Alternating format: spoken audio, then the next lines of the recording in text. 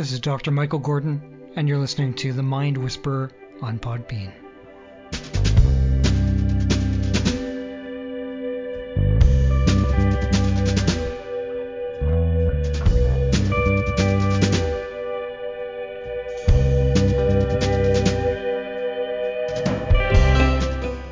Welcome to The Mind Whisperer.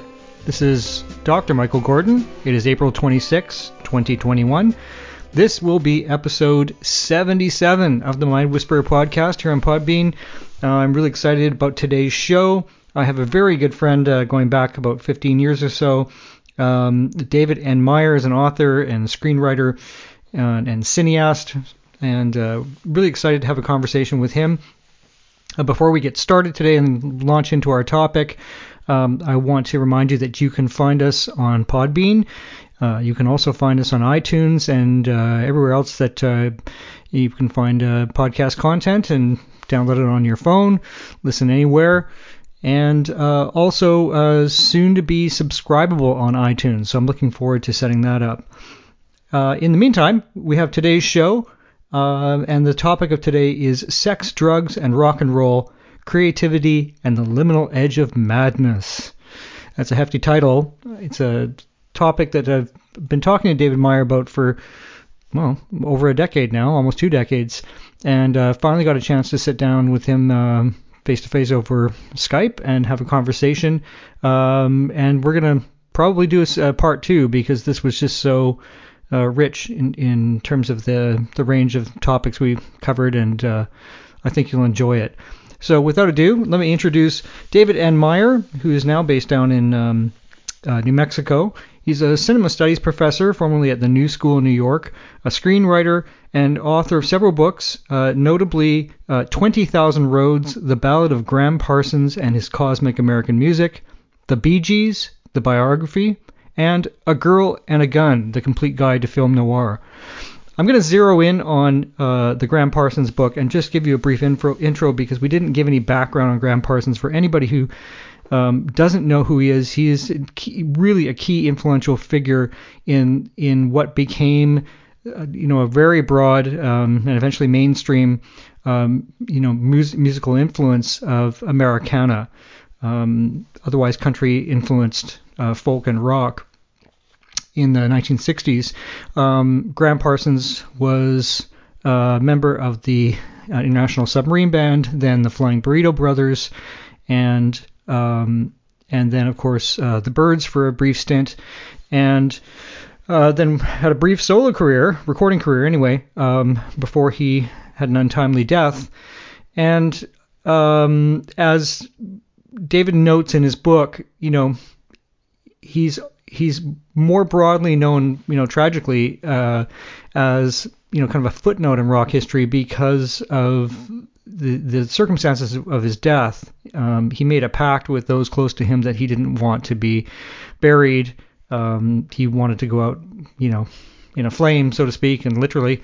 And he asked that his body be interred out or burned out in the desert at Joshua Tree, which is in the desert of California, outside of Los Angeles.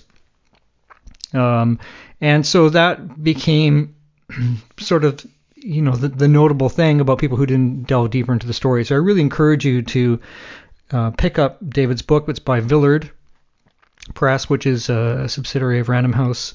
It's a fantastic read. It's a hefty read. It's 500 pages. But if you have any, interest in Americana music and its roots, Gram Parsons is a fascinating character. Of course, he became very close with Keith Richards at the time that the Stones were recording Exile on Main Street in just off the shore of Marseille in France at Nelcott, the villa that they rented. And, quite probably co-wrote, if not credited, Wild Horses and maybe other songs. Certainly had a huge influence on Keith's writing and bringing in, hardcore country music. Gram was a big fan of, the progenitors of recorded country music, going back to the Louvin Brothers, but then moving on to the Bakersfield sound with Buck Owens and some of the key songwriters in the Nashville scene like George Jones, Patsy Cline, etc. Those recording artists, and really wanted to bring the gravitas of that writing and its legitimate roots in American folk and country tradition to a wider audience. And so he did that kind of fearlessly in bars and watering holes all through the United States, that anywhere he could get a stage. And wrote some just heartbreaking, wrenchingly heartbreaking and achingly beautiful songs. If you've ever heard the song Sin City or She or Wheels, and presumably the most famous song that people might know and not attribute it to Gram Parsons is the song Love Hurts, which was abominably covered by Nazareth. But it posthumously won Gram a Grammy for his duet with Emmylou Harris. At the time, he was still alive and recording with the Grievous Angels, his band. So without any further ado, I'm going to turn it over to our interview. I hope you enjoy it. It's a long one, but as I said, I think it's fertile ground for a lot of interesting stuff. So enjoy. David and Meyer, welcome to the Mind Whisperer podcast. Thank you. It's really a pleasure to have you. I've been wanting to do a chat like this with you, not necessarily formally, but I'm really happy to do this on the podcast.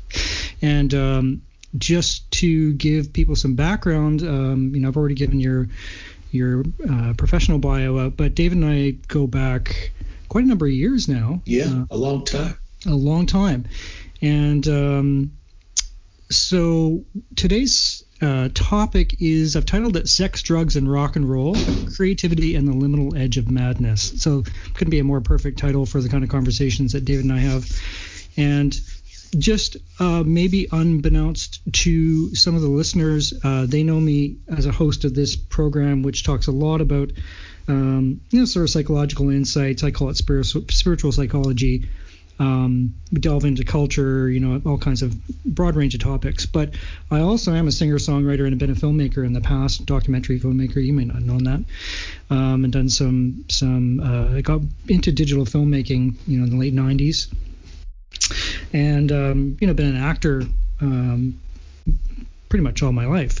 So today's conversation kind of is folding in a lot of personal experience. And I thought a good starting point might be going back to 2007. This was sort of when I was just starting my master's program, which is when you and I met. I was doing some research. And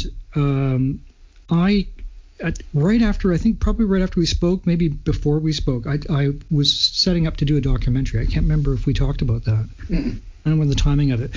So I had been a singer-songwriter my whole life and a professional recording artist, and I had a big opportunity, long story short, to work with a big producer, and it was around 2003, and that's when Napster hit and the whole thing just collapsed. Right. And so there was still an opportunity to do what I'd done my whole career, which is be an independent singer-songwriter and, raise money and that kind of stuff. But on this scale, it was a big undertaking. So I felt quite crushed. And then I thought of another idea to do a documentary and a recording project based on producers that I had connected with. And I thought that'd be really interesting, something that the Foo Fighters actually ended up doing later on. This whole series of traveling to different studios and different cities. Yeah, I watched that. Yeah, so that was an idea I had back in 2004. So by 2006, 2007, I was really itching to get back out on the road. I'm an indie singer-songwriter. How am I going to do that? I don't have any backing. And I bought a motorhome. I decided I was going to get in this motorhome and do a road trip. And right that time, on the scale of things now, looking back, that was Katrina. So in terms of disasters, that was the biggest thing happening, which was a huge deal. And so I thought, well, okay, what's going on with me? What's going on in the world? And I was at a personal crossroads. There was this big existential crisis and political social crisis with the hurricane and what it meant in the midst of the Bush administration, and so I thought, why not pile into my motorhome with a camera and go and shoot a series of interviews with other, mostly musical artists, to talk about how they make a life. And some of them rich, some of them poor. But creatively speaking, people hit their own crossroads, even if they've hit, successful milestones. And I kind of lined up some ideas and made some contacts. And then the crossroads theme really came into the fore because of, the Robert Johnson story and heading down into the Delta where, the Katrina really struck hard. And so one thing led to another. I didn't end up going down and shooting this thing. It would just have been logistically really, really challenging, going to the States by myself. And one of the there are two quick stories about what prompted this idea. One was a number of years earlier seeing Alejandro Escovedo, who was a singer-songwriter, guitar player, way back from the punk days in the band called the Nuns, and then Rank and File, and then a really lauded independent singer-songwriter in his own right. And I saw him in Vancouver, probably in the late 90s. And something really struck me before seeing a live artist is that's the guy. Like these people have this kind of, mystique and this history and you stand there looking and going, I'm watching the guy. Like this is the guy of thousands of miles. We'll get into your Gram Parsons biography in a minute, 20,000 Roads. And then the second one was seeing Sonny Rhodes in Vancouver here in a legendary blues club called the Yale Hotel. And Sonny Rhodes is this legendary blues artist, and the guy was probably closing in on 80 at the time, and just blew the doors off the place on any live act you can imagine. And famous for his turban, big white turban, bejeweled turban, and a 50-foot long guitar cord. And so he would walk out through the crowd and walked out onto the sidewalk playing his guitar, like just playing his ass off. And again, I look at this guy and I go, this guy's been playing and doing, this is probably one of the better gigs he's done, on this kind of, blues circuit his whole life. And, I just thought, like, how do you make a life out of that? If I may. Yeah, please. I saw Sun Ra's orchestra right before the COVID shutdown. There was not one guy in the orchestra that was younger than 78.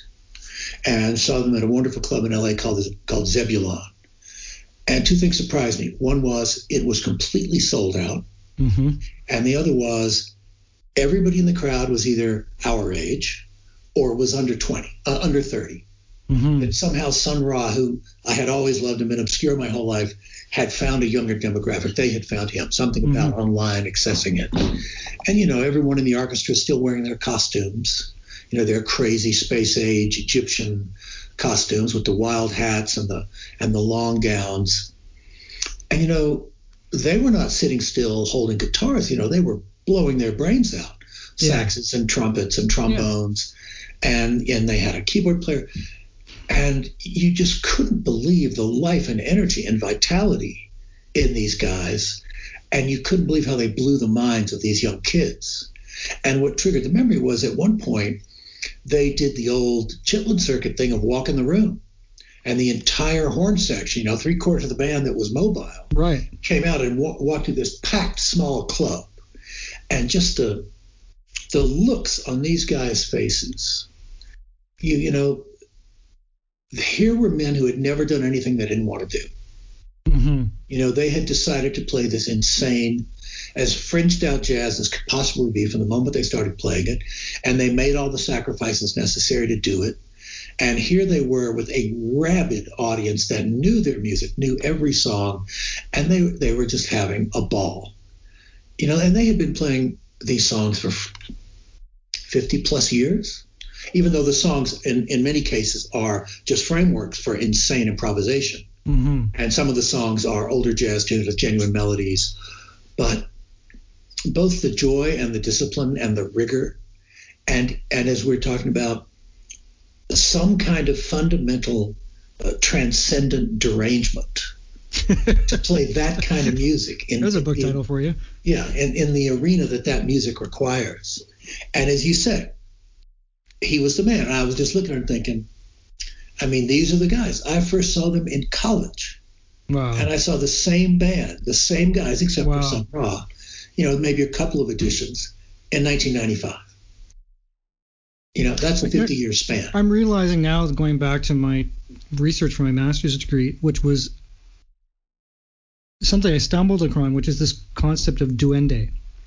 Okay. And duende is the Spanish term. It's kind of dual translation. It means, a malevolent spirit in your house, a hobgoblin or a poltergeist. But it also means your fire, your soul, your daemon. And so I think this is a subject that's fascinated me my whole life in terms of the determinism that forms the life of an artist. And, people who have money or people don't have money, people who have options or don't have options, they end up living these lives of, fearless creative output, to the detriment of their health, their families, their marriages. Or if I may say, or the daemon takes another path. They end up drug addicts. They end up pursuing self-destructive things because, as John Lee Hooker said, it's in him and it's got to come out. Yeah, so this is kind of how we're kind of going to find our way through this conversation, and perhaps a good starting point, because I went back to your masterful biography of Gram Parsons, which is called 20,000 Roads: The Ballad of Gram Parsons and His Cosmic American Music. Right. Brilliant book, Villard Press, right, which is an imprint of Random House. Of Random House, and the book came out in 2008. 2008. Have you any upgrades to it, or not upgrades, but No, it stayed as it is. Well, it didn't need any. For anybody who doesn't know the book, please go out and get it, even if you don't have intimate knowledge or even peripheral knowledge of the artist Gram Parsons. It's a brilliant biography. I've written many biographies in my life, but really exhaustively researched and beautifully written. Thank you. Beautifully written. And Gram Parsons, maybe you can give us a synopsis of Gram, because he is a good case study in what we're talking about. Guy came from an affluent background, Southern kind of Gothic family, and certainly didn't have to work, but certainly didn't have to go through the kind of struggles that other people went through trying to forge a path in as a musician. This was a constant issue for Gram and his bandmates, is that he had enough money to do anything he wanted and to buy all the drugs he wanted. Mm-hmm. And so he lacked a certain fire of ambition. He had a daemon for sure, and it drove him to a very specific kind of music, to country music, to the lamentations of country music, to the soulful sadness of country music. But it also drove him to drugs, and he was profoundly conflicted between his urges for self-destruction and his urges for creativity. Mm-hmm. So he is the perfect example of the sort of Dionysian madman who had these profound gifts that he just could harness only at certain intervals in his life. He could only get it together at certain times. And the money also gave him a kind of laziness. So when you think about, let's say, Byron, who's always one of the first people that comes up as a romantic, doomed, mad artist, Byron had a lot of ambition, and Byron had output, and Byron liked to his leisure, but Byron was determined to be someone. Mm-hmm. Gram never quite had that fire, and it led him to be derailed often. And then the work he did produce is so beautiful and so heart-wrenching that, of course, the question with Gram is always, well, what could he have done if he got out of his own way? Mm-hmm. And then to me, that always leads to the fascinating question of the rare artists who don't get in their own way, and how remarkably rare they are. And, Poe, Edgar Allan Poe, he wrote a lot about the imp of the perverse. I think we've talked about this before, mm-hmm. that he believed everyone in us had an imp that drove us to do the perverse thing, drove us to do the atavistic thing, drove us to do the thing least in our own self-interest, drove us to get in our own way. And Poe thought that imp was as strong a drive as hunger or sex, the drive to get in our own way. Mm-hmm. And he thought every adult had to cope with this in some way. Well, that is what the daemon is. It takes the face of something that will eat you alive, or something that will propel you to greatness, right? A duende. And you look, we can count on one hand the artists who seem to have never gotten in their own way. Miles Davis never seemed to have gotten his own way no matter what he did. He never thwarted himself creatively. So you're talking about in terms of generating creative output. And I'm also I'm talking about the battle between generating creative output and generating reasons not to create. Finding ways to let the imp of the perverse win and to get in your own way so that your output isn't what it should be. And I mean, every artist berates him or herself for not having the output he or she should. I'm no exception. And that's my point, is that there are so few people who don't end up wrestling with that demon and who always find a way to put their work out. Did we talk about James Hillman's book, The Soul's Code? No, we didn't. This book's been really influential on me, and it came out again in the 90s. I don't know the exact date. Probably about I'm going to say 98 or 99, around that time, maybe 2000. I've used it in both my doctoral thesis, or both my graduate theses. And James Hillman was a really noted American psychologist and Jungian, right, but really heavy on the archetypal Jungian mythological side, and also a poet. And The Soul's Code explores a really fascinating paradox, and the paradox is this, or the comparative point of view. On one side, he says, if we take the modern psychological view in terms of what determines the path of someone's life and the life of someone who's implodes, creative person, for example, you can take Freud's understanding that their inherent drive, albeit for self-destruction, ends up with that fatal outcome, right? It's a fatal flaw. And certain people will compensate for something early in their life, and you can see it later in their life. So he gives an example of Winston Churchill. So Churchill, when he was a boy, stuttered. Right. Had a horrible stammer. And yet Churchill overcomes this, childhood, inhibition or, affliction to lead, Britain through the darkest hour, right, to defeat the Nazis. Become one of the greatest orators of all time. And one of the greatest orators, absolutely. And so Hillman explores through this story a really kind of a fascinating notion, which is that Plato had a completely different idea of, the individual determinism or life path. And Plato's idea was what he called acorn theory, that we come into mortal life from the immortal plane, and we forget. We cross what he called the planes of forgetting, and we end up in mortal form. But what is within us, our greatness, is already there, like the acorn has everything that will become the oak tree.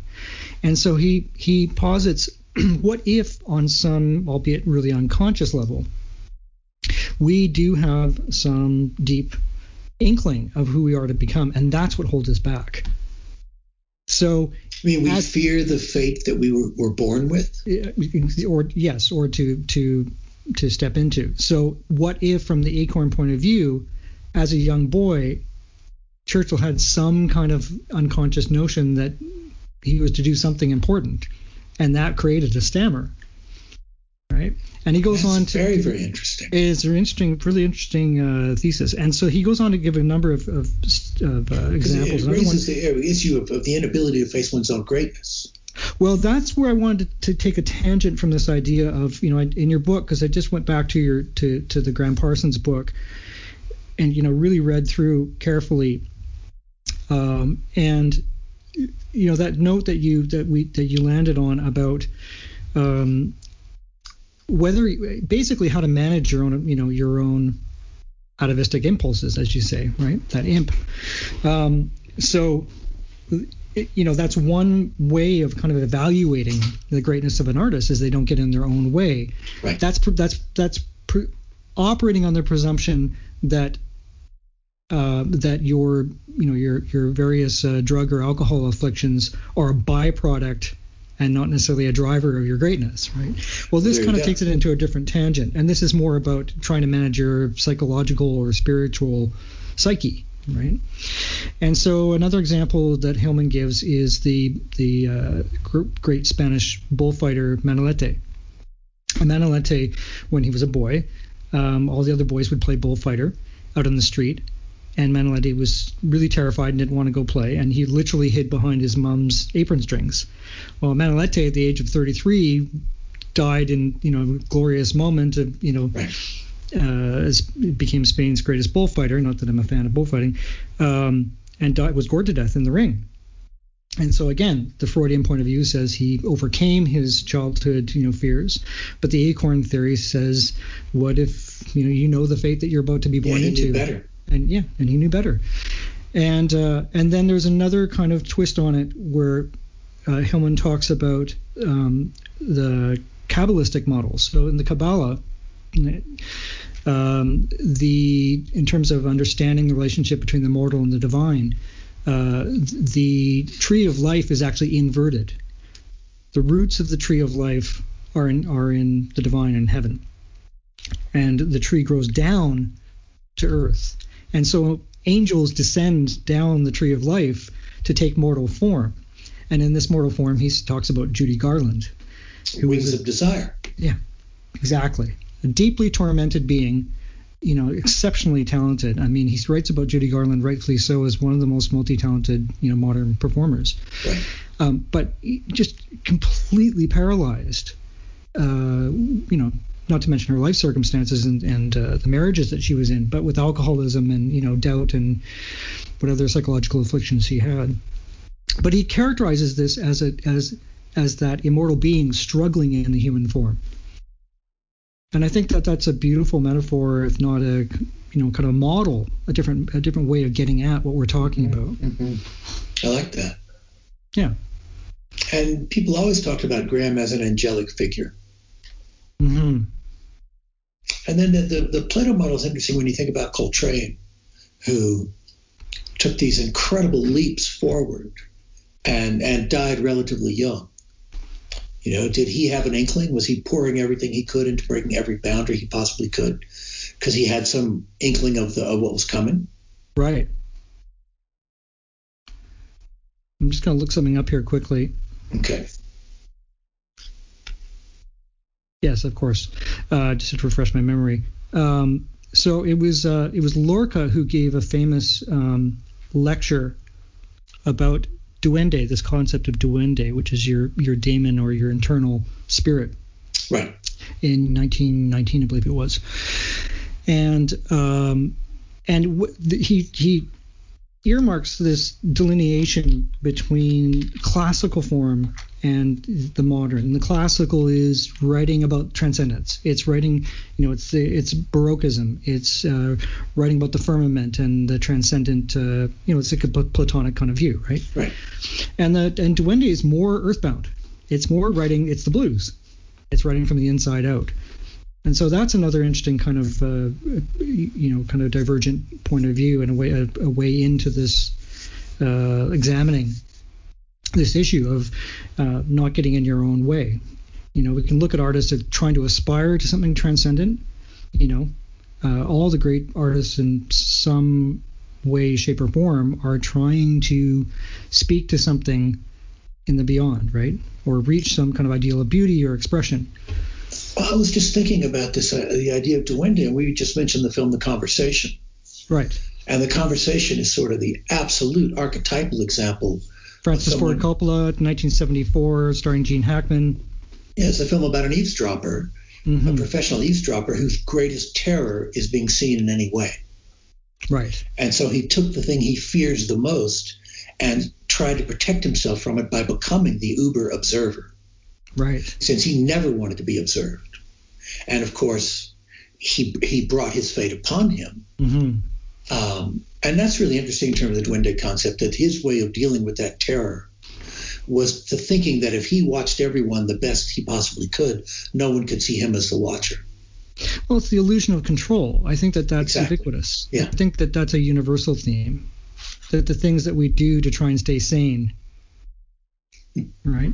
And maybe that's another good the things kind we do to try and avoid actually admitting what our fears are, of course. Or our greatness. Well said, exactly. See, I think I have a theory which goes to that, which is nothing freaks adults out more than the arrival of good news. I think adults are well equipped for bad news, but good news shows up and people just run for the exits. Right. And I also think, as you say, most people have an innate terror of their own excellence. And if you're not raised with a great deal of love, it's very hard to escape that terror. Hence writer's block and using drugs and alcohol to free the creative self. And this idea of, as per the title, pursuing madness as a gateway to creation, to creative acts, because it's so hard to embrace one's own excellence and gifts that people just can't do it in a, let's say, in a more objective view of their selves. They have to obliterate the self in order to let the creative aspect out. Yeah, it's called academia.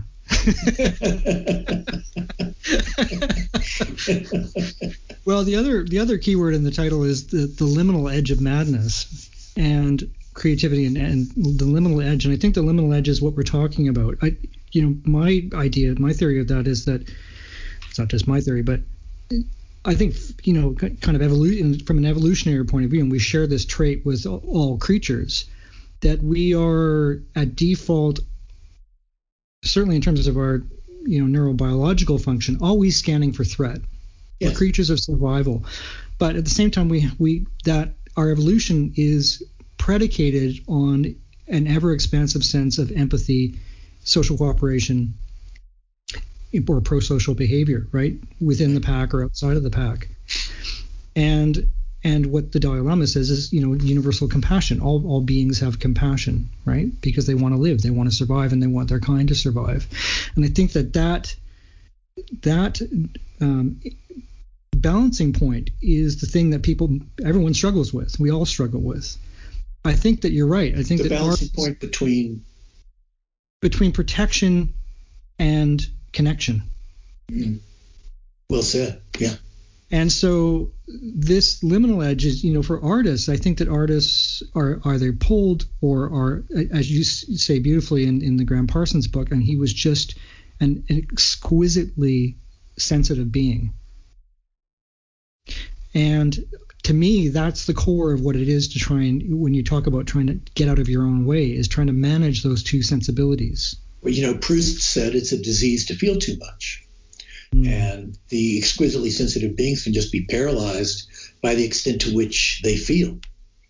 And the battle between protection and connection is pretty much resolved by just rushing into interiority, because that overdeveloped sensitivity makes it so difficult to connect, because the overly sensitive feels so exposed in the first place.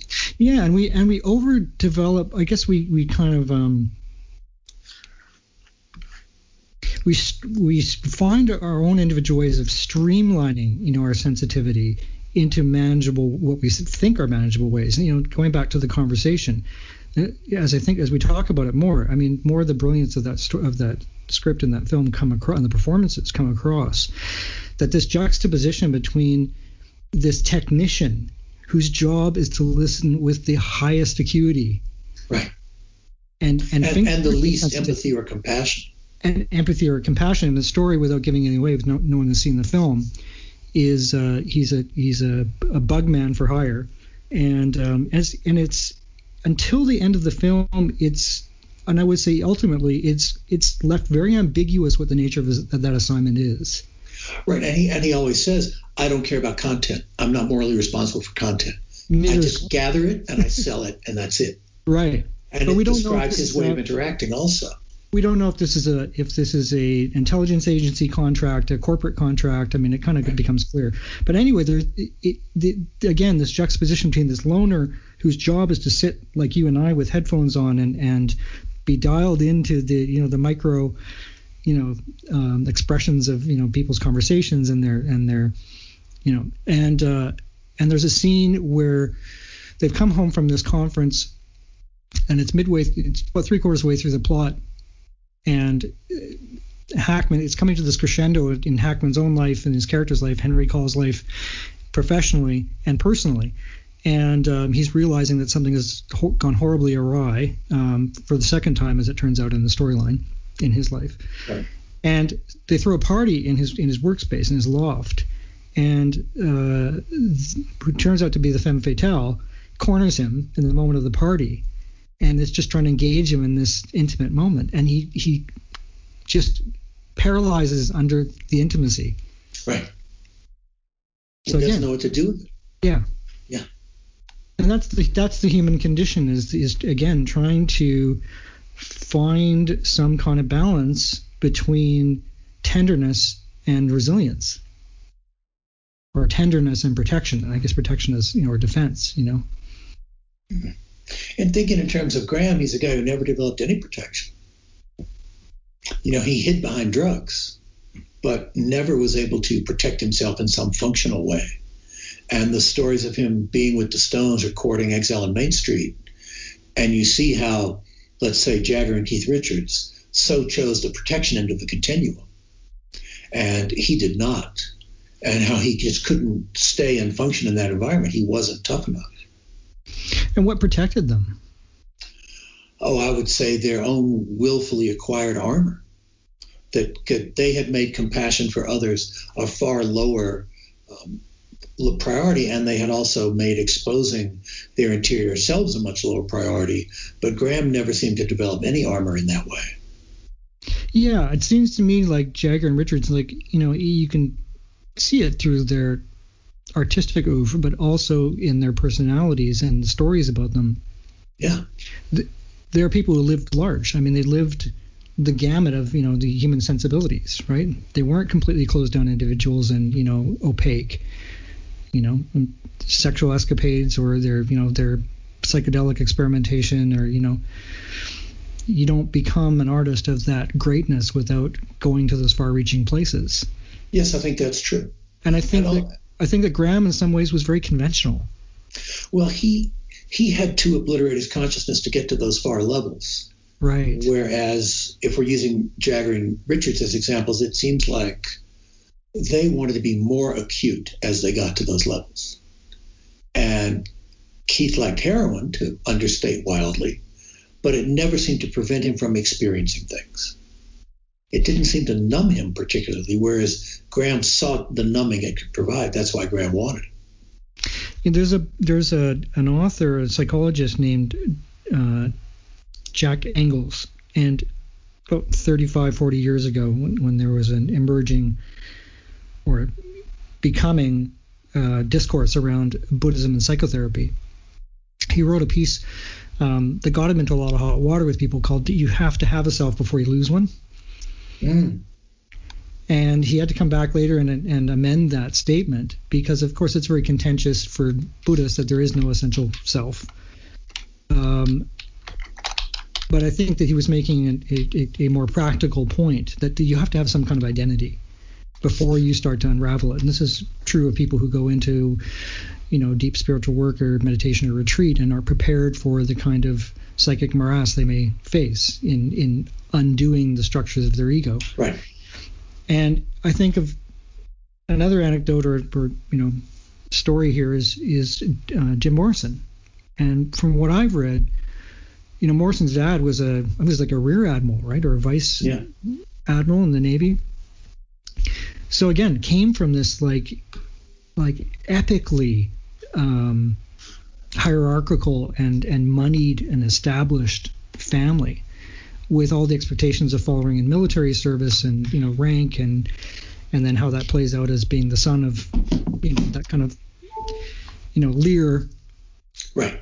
But see, Morrison, to me, the more interesting, not to say more interesting, but among the fascinating aspects of Morrison is this, that growing up, Morrison was an overweight, picked on, bookish outcast. And then one day in his late teens, he started doing speed and dropped an incredible amount of weight and was suddenly hot. And the author Eve Babas writes very tellingly about the pathos in the difference between being born beautiful and assuming you are beautiful and how the world responds to you, and becoming beautiful and having no way to cope with it. That Morrison's self-image was that lonely, outcast, picked-on nerd, and suddenly he was an object of desire. And he had no idea how to assimilate it, what to do with it. This gift had been given to him, but he had no idea what to do with this gift. That's an interesting angle, because I had read that regarded as a gift. I'd read that some of his psychosis was, if you want to call it that, was down to what he said was his personality being greatly scaffolded upon other people, like his father, and trying to undo that. So that's another angle on it. That's really interesting. Yeah. Yeah. And also, he really liked drugs to his detriment, but he didn't seem that well equipped to deal with them. Yeah, and you make a really good, like an unflinching point in the Gram Parsons book, which I think you could paraphrase eminently better than I could, about how unseemly Graham's death was. There's nothing romantic about it. No, it's funny. He was laid waste to drug use, right? I had a fairly censorious epilogue in which I talked about just the horrible waste of Graham's death by heroin. And I had two close friends who were not drug addicts, but they had been alcoholics and were very involved in the program. And they talked to me a lot about having more compassion for him in that situation. And they really opened my eyes to both the dreariness and the inescapability of addiction if you don't try to deal with it, and what addiction does to you. It becomes something else. You become something else. Yes, that's right. You become something else. And it did just seem so fundamentally tragic that he never had the people or the resources or the interior fire to get out of his own way. Well, in terms of mental health, one of the diagnostic measures or criteria, people who have serious psychiatric disorders and people who have otherwise psychological disorders, is what they call insight. So if you're having hallucinations, there's a certain point of workability around it. See, now you get to something really fascinating, which is, I'll give you my short version paradigm. Short version paradigm is good country music, it's all your fault. Great country music, it's all my fault. And one thing that marks great country music, and Gram was especially good at this, is that the author of the song, Patsy Cline was really good at it too. George Jones was great at it. Buck Owens was great at it. Hank Williams was great at it. Is the artist recognizes their flaws and what they are doing wrong, and recognizes the damage they cause, and recognizes they're powerless to stop it. And that's what the greatest country songs are about, is that insight, but also admitting they're powerless in the face of whatever it is. Whether they're the running kind, whether they need a bottle, whether they need drugs, whether they just can't connect. They do see it, but they're singing about their own helplessness in the face of it. And Gram did that, I think, almost better than anyone. But it's one of the most fascinating things about the pain in country music is it does have that insight. Yeah, and to me it sort of speaks to, again, the issue of sensitivity and particularly empathy. Empathy is a really interesting trait or quality, empathy and vulnerability, and particularly for people who fall prey to drugs and alcohol, you're talking about a narcissistic injury, right? An injury of self, an incomplete sense of incompleteness of self, an inability to connect or to receive love or to know how to manage, and relationship. And so people who are overly empathetic, for example, in the way that you're describing, where it comes out through their artistic work, that Tonight the Bottle Let Me Down, it's sort of self-effacing, they're expressions of their own inner struggle, but they also turn out to be assholes because they're also incapable of recognizing how other people want to connect with them and help them as well, right? So they become overly defensive. Back to the Hackman's character.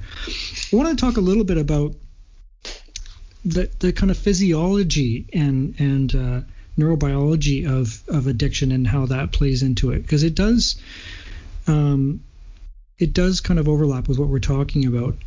I went to an article from 2011, July 26, 2011 online edition of Scientific American. And the author, David Biello, is interviewing a neuroscientist from Johns Hopkins named David Linden. And he goes through some interesting scientific points based on current research around the brain and addiction. And he says, the genetic predisposition to addiction is only about 40%. And what that is that if people carry or have deficits or are carrying genetic what's what I'm looking for, deviations for dopamine receptors, which are called the D2 receptors, then they are predisposed to not having enough dopamine in their system, and dopamine goes with well-being and happiness, the capacity to feel joy and happiness, which is a sign of mental health. And so this is really kind of another kind of tributary in this conversation about trying to manage one's way, and how artists, are kind of like the canary in the coal mine, right? in walking these fine lines. So what this scientist David Linden says is that the hallmarks of people who are lacking in these D2 receptors, or dopamine resistant, or what is called blunted dopamine hypothesis, is that if you carry those variants, you're more likely to be one of these three things: risk-taking, novelty-seeking, and compulsive. Because all those things generate dopamine. No, all those things are signs of people who are trying, or yes. They generate that craved dopamine. Right. Risk-taking, being compulsive. Yeah. Right. And so the wanted to dovetail that with talking about the 27 Club, the so-called 27 Club. Right. So, is there, because this is also comes up in this article, and this is something I've always been fascinated by, is all these artists, pack it in at 27 years old. Hendrix, Joplin, Robert Johnson, Morrison, on and on and on and on. Parsons. And Gram was 2 days short of his 27th birthday. So Linden says there's nothing magic about the age 27, statistically speaking. Some people suggest that there's a statistical spike at 27 for alcohol and addiction. No. He says that the brain matures at 20. So at 27, you've got the adult brain you had at 7 years prior. So to me, it has something more to do with managing that daemon. And at 27 years old, the confluence of trying to become who you are and shake off who and what you've been shaped by up until that point are the measure whether you get out of your own way or whether you immolate. So you see it as a pivot point. Absolutely. That's very interesting. Yeah, and we know that people like Dylan, and talk about his early output. He said, I could never write like that again. Well, he's not on speed anymore. Right, there's that. He just couldn't handle that level of speed, is what he's saying. Maybe you're right.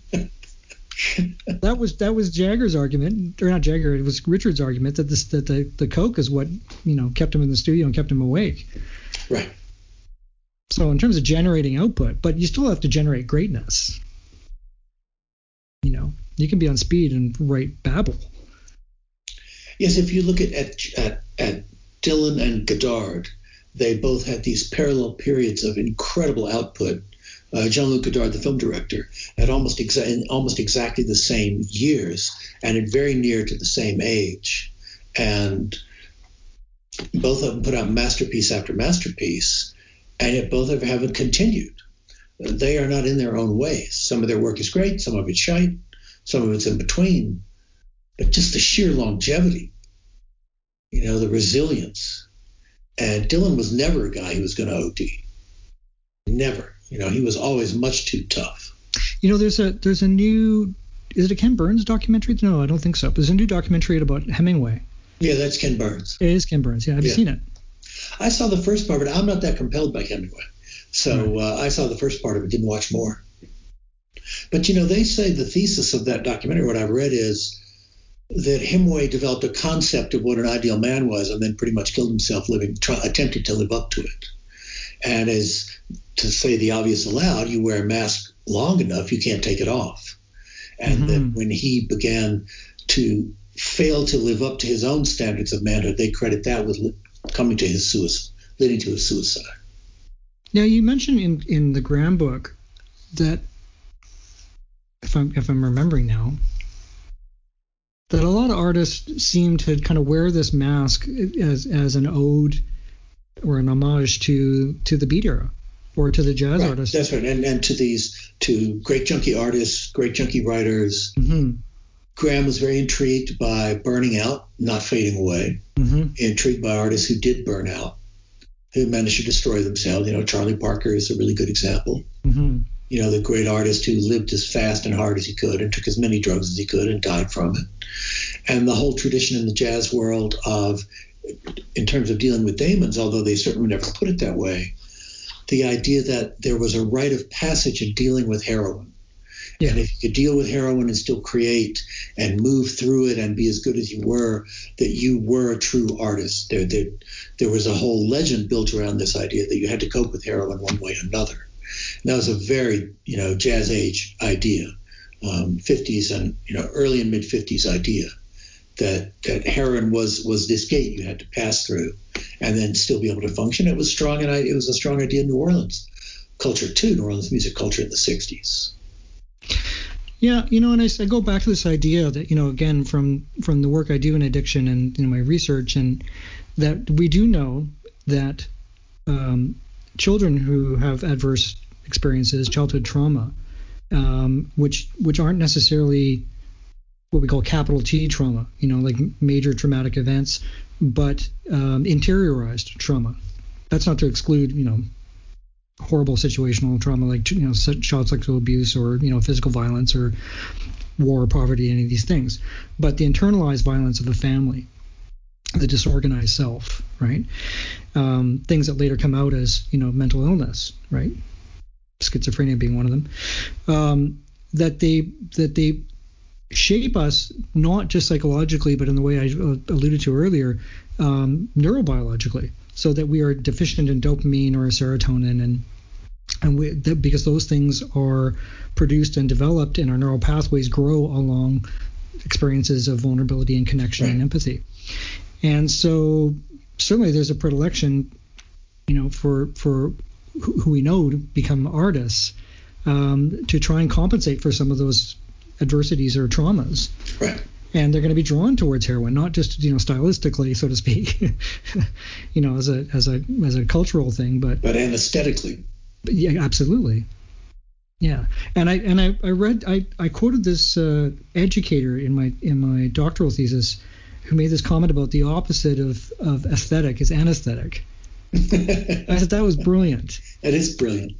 So for those who did grow up in a very anesthetic society and are who are longing for the aesthetic, there is a relationship with the anesthetic, because on the path to creating aesthetic work, it's yin yang, isn't it? Yes. Or a Mobius strip, if you will. Right. The desire to be sensitive enough, then to somehow harness energies in the midst of that sensitivity, and to protect yourself somehow from how much you feel while still trying to express what you feel.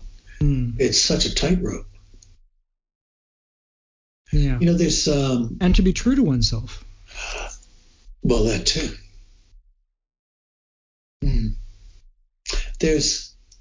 There are artists, we can all think of them, where you see Amy Winehouse is a good example, or even better, let's say, the great classical pianist Horowitz. There's a live in Moscow recording of Horowitz, and the concert opens with him playing a piece that starts with a single note. Right? He just plays one note, and he plays that one note, and your first thought is, God, I hope this guy has somebody to tie his shoes and buy his groceries, because he's too sensitive to function in this way. But because he was Horowitz, he's protected. And then you take the great New Orleans piano player James Booker, who had exactly the same level of sensitivity, but was a heroin-addicted madman. He didn't have anybody to protect him. He had to go out with all his sensitivities and try and cope with the world. And of course, he couldn't. Yeah. He was far too sensitive an artist to ever have to deal with tying his own shoes, and he made sure he never had to. And so that's an interesting question too, but that you see certain artists and you recognize their level of sensitivity leaves them so vulnerable and dysfunctional, not in a drug addicted kind of way, right, but dysfunctional because they just can't see it. They can't grok it. How are they supposed to tie their shoes when this music is compelling them so? There's two liminal edges. There's this sort of what you might call the spiritual or the supernatural liminal edge, right, which is the contact with impermanence or the contact with infinity, and that's sort of the creative stream. And then there's the liminal edge of the social liminal edge, living in the world and trying to manage that aspect. Think of someone like Glenn Gould. Right, who decided not to live in the world. Yeah. Yeah. He decided it was just too much work. Yeah. Yeah. He tried. It was just too much work.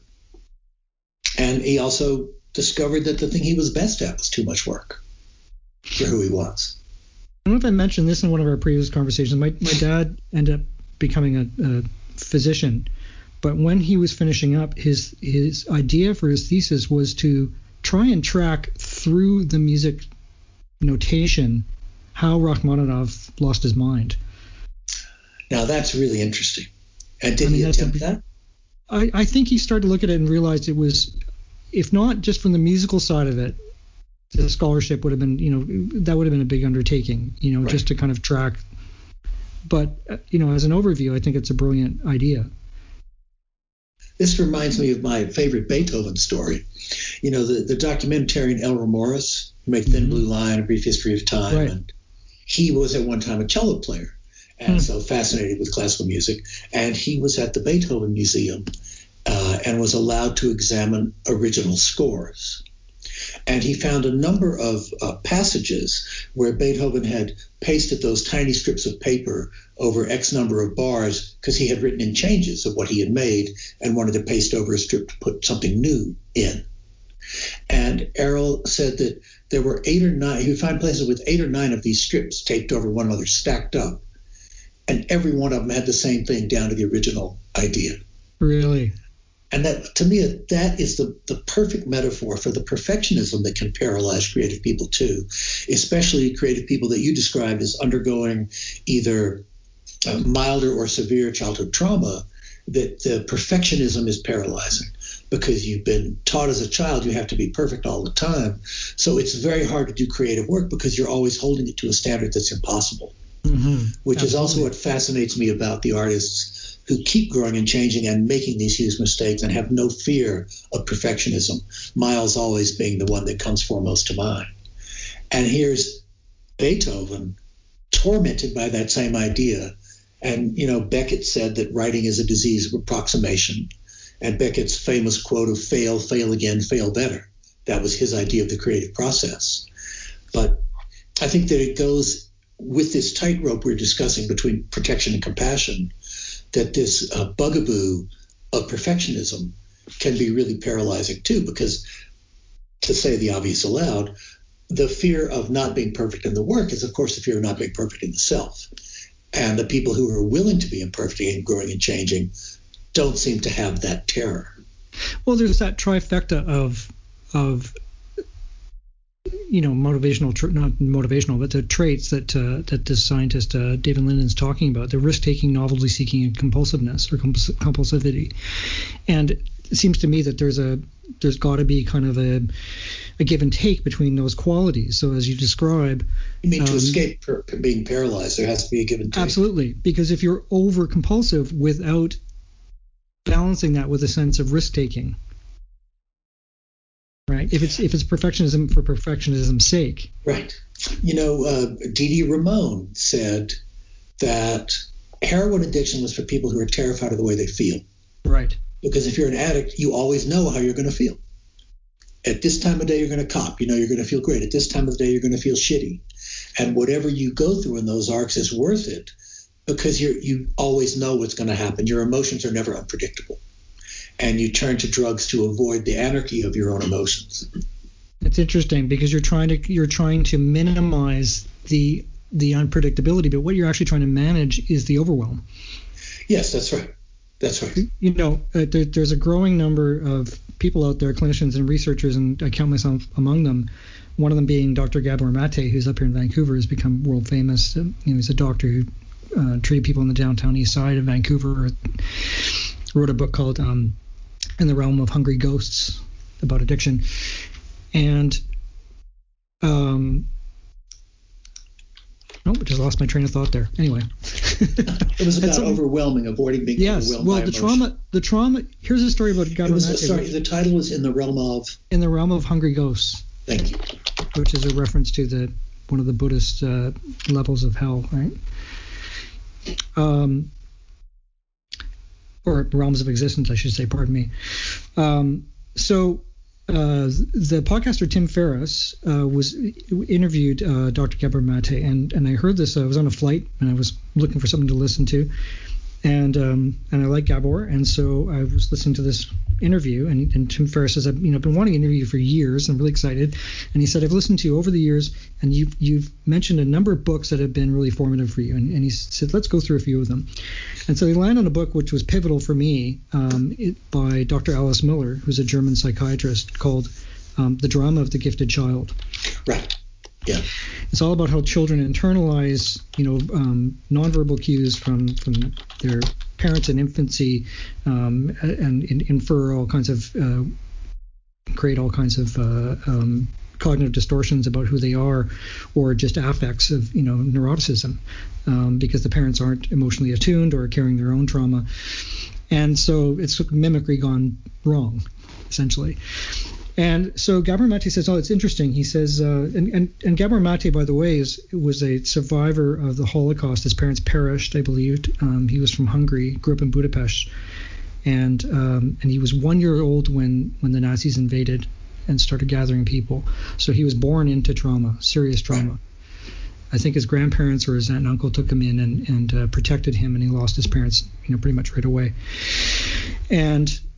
And so he said, I avoided that book for years because I just couldn't relate to the title, drama and gifted child, and it never seemed to resonate with me. And he said, then I found out that the original German title, this was written in German, was The Prison of Childhood. So then I went back to the book. Yeah, I have to read that book. I have dabbled in that book, but I haven't read all of it. I want to read that book. And the guy who had the 3 criteria, did that come from a book, or is that more in his general papers? It does. Thank you for prodding me on that. Because I'd like to get that title also. Yeah, the book is called The Compass of Pleasure: How Our Brains Make Fatty Foods, Orgasm, Exercise, Marijuana, Generosity, Vodka, Learning, and Gambling Feel So Good. There's and the author's name is? The author's name is David Linden. With a Y? Linden. Great. Yeah, I'm very interested, and I want to read The Soul's Code also, which I have heard of for a long time, and maybe we talked about it years ago, and I haven't read it, but this conversation really makes me want to read it. And then I think, if we kind of turn the lens around a little bit, we talk about people who endure, people who live until there's, well into their later years. We look at people like Leonard Cohen, even Dylan, but from my personal point of view, I relate more to Leonard Cohen's writing as he got older. And he wrote some of the most brilliant stuff he ever came up with. And there's a tormented soul for you. No kidding. And a soul, and a guy who liked drugs as well. But it seemed he never wanted to destroy himself.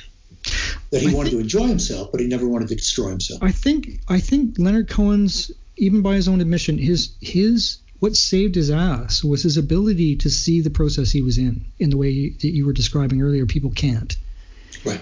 And that they are able to see the, I guess on a good day, the irony of the situation, which is that what you do to try and escape, becomes more of a trap. It's like the Buddhist parable about the monkey trap, that there's a trap that has a piece of fruit hanging in it, and the monkey sticks its arm in to grab the banana, but it can't pull it back out. Right. And that's a description of human nature, of how we grasp things, right? But that which we grasp enslaves us. And there are 2 great stories about Leonard Cohen when he went to his the monastery that he lived in for 5 years. Mount Baldy. Yeah. Where 3 years. Yeah, someone interviewed him during that time and was asking him about the transcendence of existence there and all that. And Cohen said to him, "Are you crazy? Look at what we actually do all day. This is for people who can't deal with anything else. I'm here because getting up and knowing at 3 a.m. knowing I have a bowl of rice and then I'm going to sweep, that's just perfect for me." Yeah. And the other great story, maybe you heard that he tells, is that he felt it was time to leave. And he'd been there a long time, right? Years. Yeah. And he went to his Roshi and said, had a whole long explanation prepared, and he started off by saying, I've been here, I've invested in being here, and I think it's time for me to return to the world. And he inhaled to start his whole explanation, and Hiroshi said, okay. Yeah. Yeah, brilliant. The other side of that coin is I met this young woman who, I can't say who she is, but she told me a story about traveling. She's a privileged person, from North American person, who traveled like many young people do to find her way spiritually in the Far East. Right. So she goes on a trek to I think it was Nepal, to seek this guru. And she drags her boyfriend along, and they're hiking to, they fly thousands of miles, and they're now hiking way up into the mountains. She leaves her, weary boyfriend in the camp and hikes for another 3 days. Finally gets to this cave, and there sits this, Tulku or whatever, and Rinpoche, and he's, right. Weathered as the rock, and he's got as many teeth as, as there are blades of grass, poking out from the rock. He's 1,000,000 years old. And so she finally gets her audience with this person, and he just stares at her for what seems like an eternity, just looking right through her. And she's waiting for this pearl of wisdom to fall out of his mouth. And she's waiting and waiting. And finally he's looking straight at her, and he says, "You are so lucky." All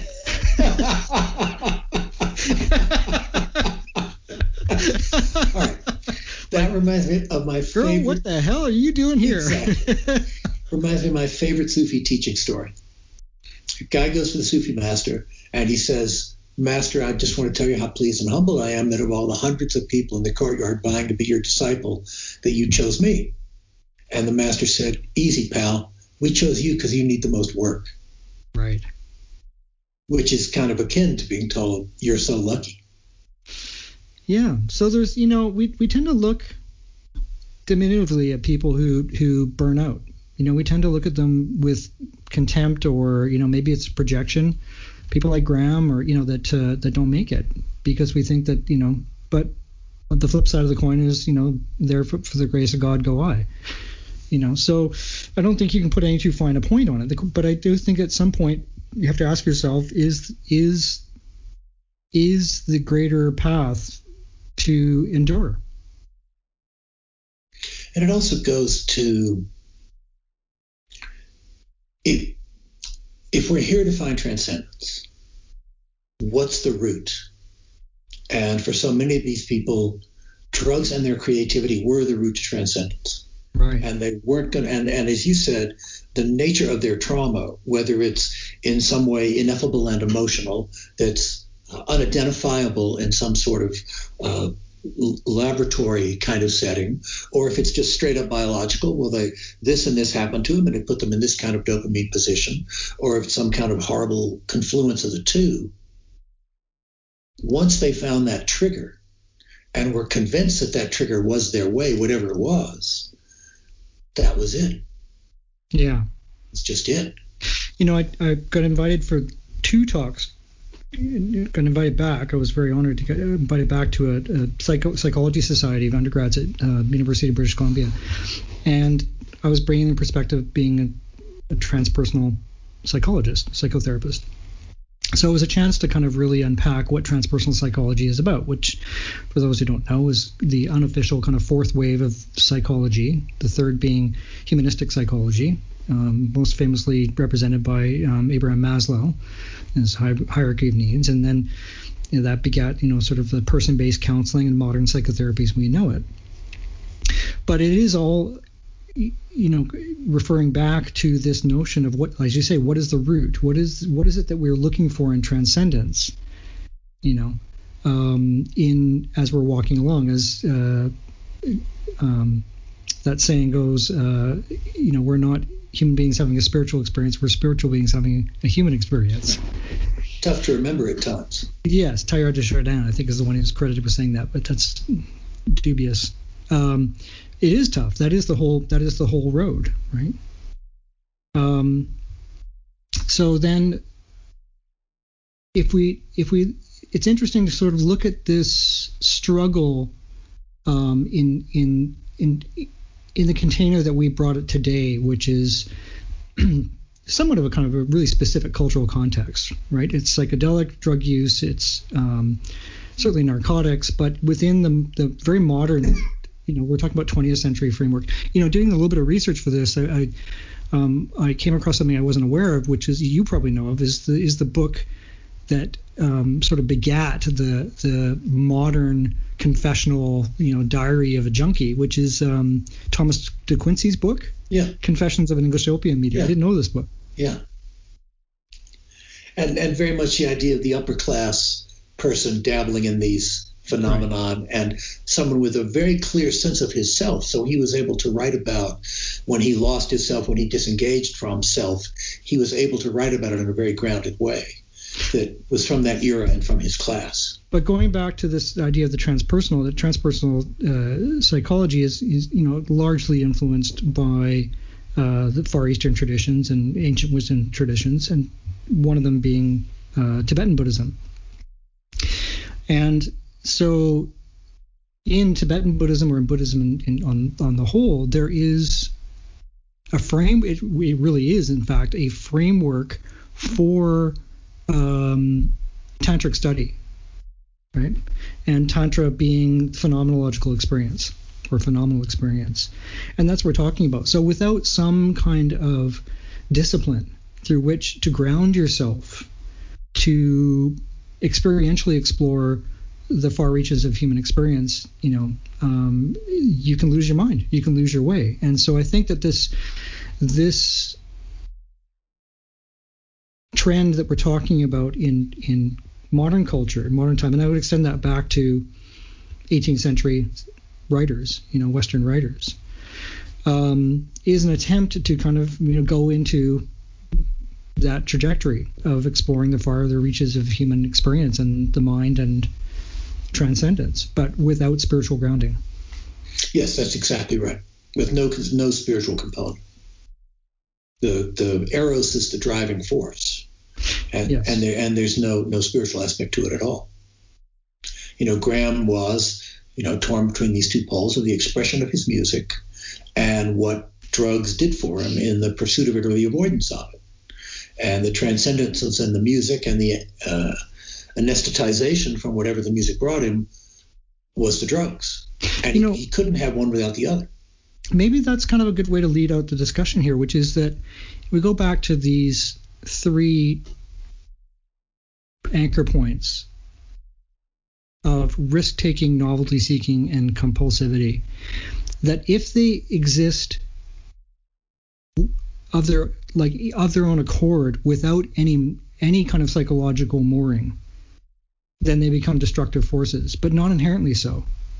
Right. If you're novelty-seeking for novelty's sake, if you're risk-taking for risk's sake, if you're compulsive just out of compulsivity without any focal point, then you become aimless.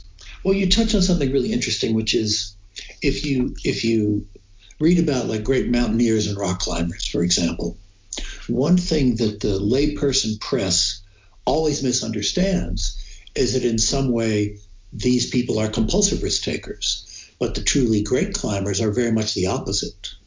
They're problem solvers. They're always going prepared. They like risk, and they seek it as a source of transcendence and identity creating. But it isn't compulsive or self-destructive, right? The great climbers are neither of those things, and people must misunderstand them as such when in fact it's a highly disciplined endeavor. So it goes to something order of meditation or having a spiritual aspect, because the discipline to cope with what for others would be overwhelming emotions, overwhelming perceptions when you're hanging off a 3,000-foot wall by your fingertips is tempered by all the discipline, all the preparation, and no compulsivity about it. And I'm sure there are other examples we could come up with for each of those three things, where each of those three things functions as some kind of positive driver. Well, as somebody who has written a lot and lectured, on high-profile individuals, cultural figures, I would put it to you, off the top of your head, I can already think of people we've already talked about, Miles Davis being one of them, people who come from formality and training and discipline. Mm. And then from there, that's a jumping off point to leap without a parachute. Train is obviously one of those. Who? Coltrane is obviously one of those, John Coltrane. Even Sun Ra, who was raised, who went to music conservatories and played with conventional jazz bands and just threw it all away. Found another path. He's one also.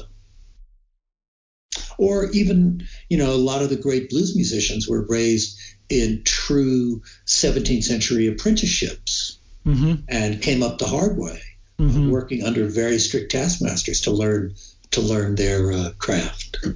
What would you say about, if you're willing to, talk a little bit about your own process? Because you've written a number of books and you've certainly traveled a lot and, worn a lot of hats, My own process is just a continual struggle to fight the various demons, continual struggle to get out of my own way and create with ease. And perfectionism was a huge issue for me. I was blocked on the Gram book, and actually hypnosis helped me get through my block. And who were you comparing yourself to? Like some ephemeral idea of a perfectionist ideal of yourself, or? I had pretty emotionally abusive parents, so I think it came from them. And my father was particularly difficult, and he died right before I started writing the Gram book. So I always assumed, oh, really? He was like the bugaboo, and also I think just trying to be perfect. This is funny. I wrote advertising and commercials, for a long time. And this perfectionism was a real issue in that pursuit. Right. And then a friend of mine who's in the business, and this was a huge breakthrough for me with perfectionism, said to me, your smartest clients can't tell the difference between your A+ work and your A- work. Absolutely. But your dumbest clients can tell the difference between your C+ work and no work.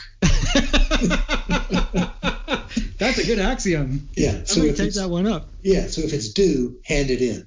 Yeah. And that really helped me with perfectionism. And then also I think teaching, where I was able to have very rigorous preparation and then improvise off that preparation, was very, very helpful in my other writing. Right. And that was really important for process. And then maybe to build a kind of a point of some preparation for confidence from which to go. And I know that you and I talked about this. Wait, I hope I haven't lost it. We talked about oh shoot, I just completely lost it. It was along those lines about just coming to accept the work you did. I know that we've talked about this a lot. That it really is a great breakthrough to it was just to break through to accept the level that you're working on and say, yes, this is my work. I mean, this is as good as it's going to be, and I will live with this work at this moment to put it forth. And when you think about, like we talk about Miles and Picasso, who made all their mistakes in public, who fought their way out of dead ends and cul-de-sacs, that's something to remember when you're fighting your way through your own cul-de-sacs, is just keep pushing against the work somehow. Just keep pushing on it. Did you say in that story about Beethoven that those strips that he put over as corrections were essentially the same correction over and over again? Was that They were exactly the same correction over and over and over. I read a piece. What you just said is so pertinent. I read a piece about George O'Keeffe recently, and it was an amalgamation of different interviews. And again, we're back to these ideas like, are you just trying to be a maverick, or are you just trying to be yourself? Right. A maverick for maverick's sake, just to prove something to somebody you've internalized, or like your father or whatever. But we and this is also another thing that I think people have to wrestle is the projection of the public. There's the path that you're walking and trying to cut new ground and fulfill some kind of inspiration or kind of drive within yourself that manifests in its own particular way. And then there's how people create you in their own mind and try and hold you to that. And that can be bad. If you think about that stuff, you're just that's doomed. Fame. We're talking about fame. Right, and you're just doomed. Happily, I've never had to deal with fame. So I don't know any of those. George O'Keeffe talks about how, you look back over her career, and of course she's really celebrated and, and critically acclaimed, artist. But back in the day, she was a woman in the early part of the 20th century, and her work was ridiculed.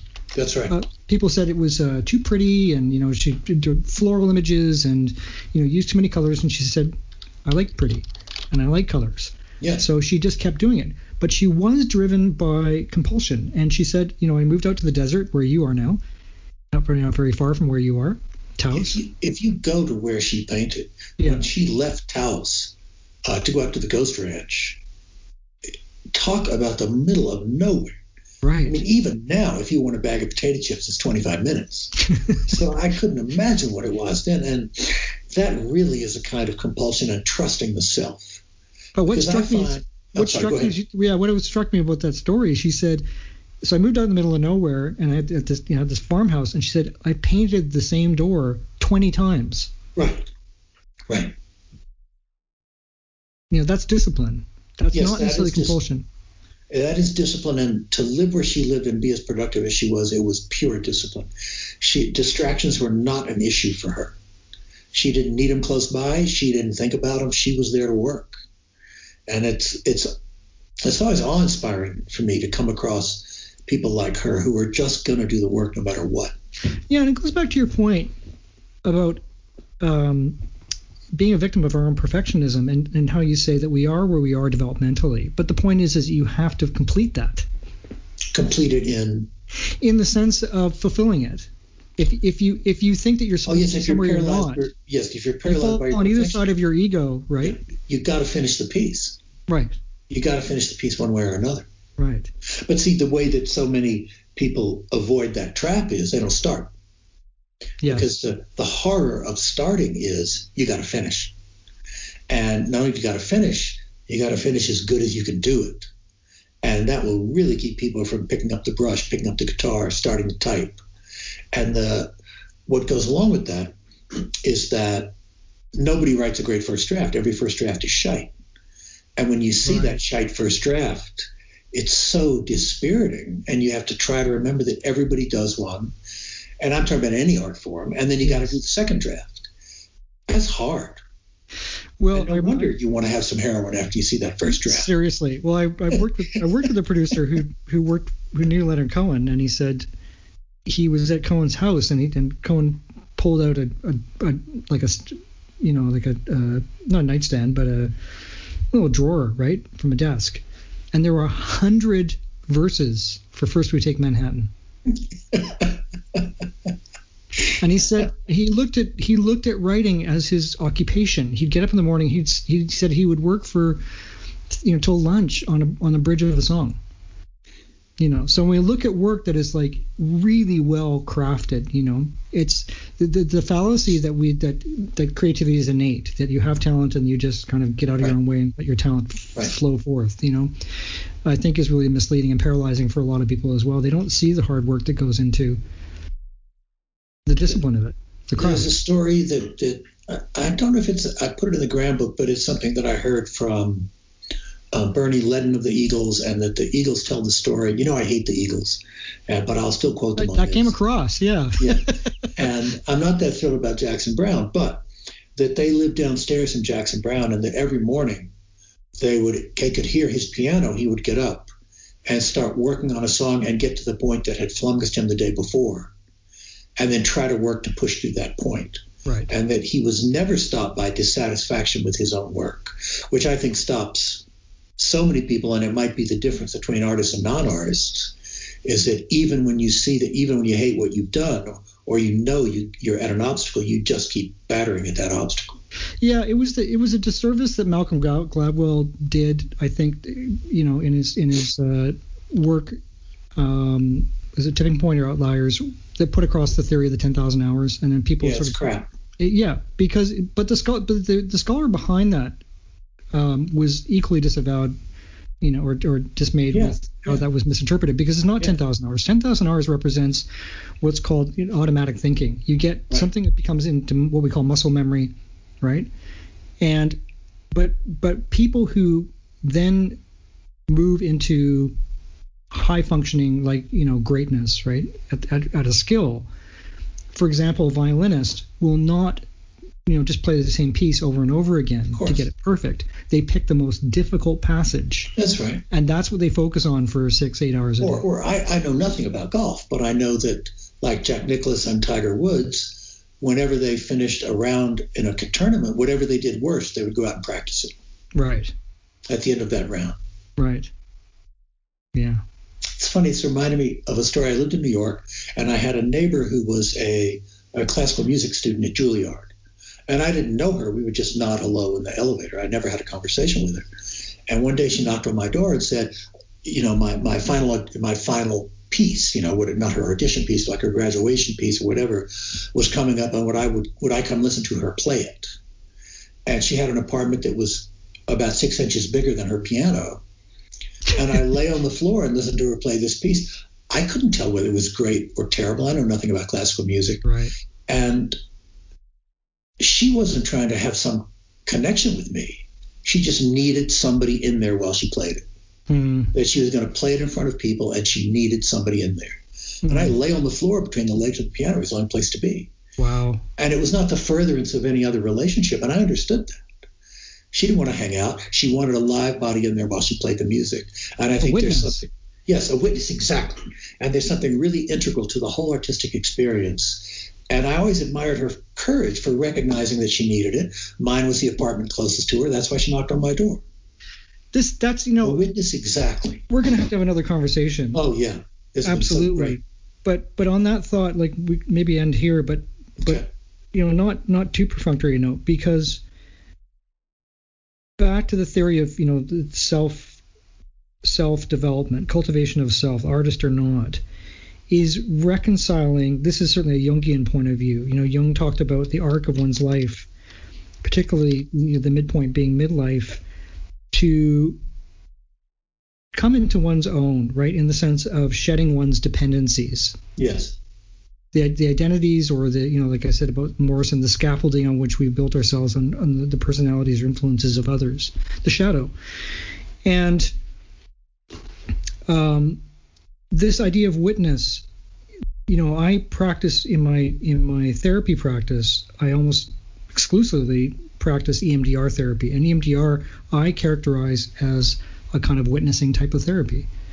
You're self-stimulating the client into engaging the processing that they would do when they're asleep, so they're not in their conscious mind, and their physiology can process the most disturbing experiences and reconcile them. So we awake and we can kind of tackle the day at hand without holding on to things that preoccupy us or mobilize us. And I think, going back to talk about Gram, this seems quite poignant to me, that the ability to hold witness to oneself and not be dependent upon others, whether it's Keith Richards or your audience or the audience you never had. And that seems to me the breaking point of sanity and holding oneself.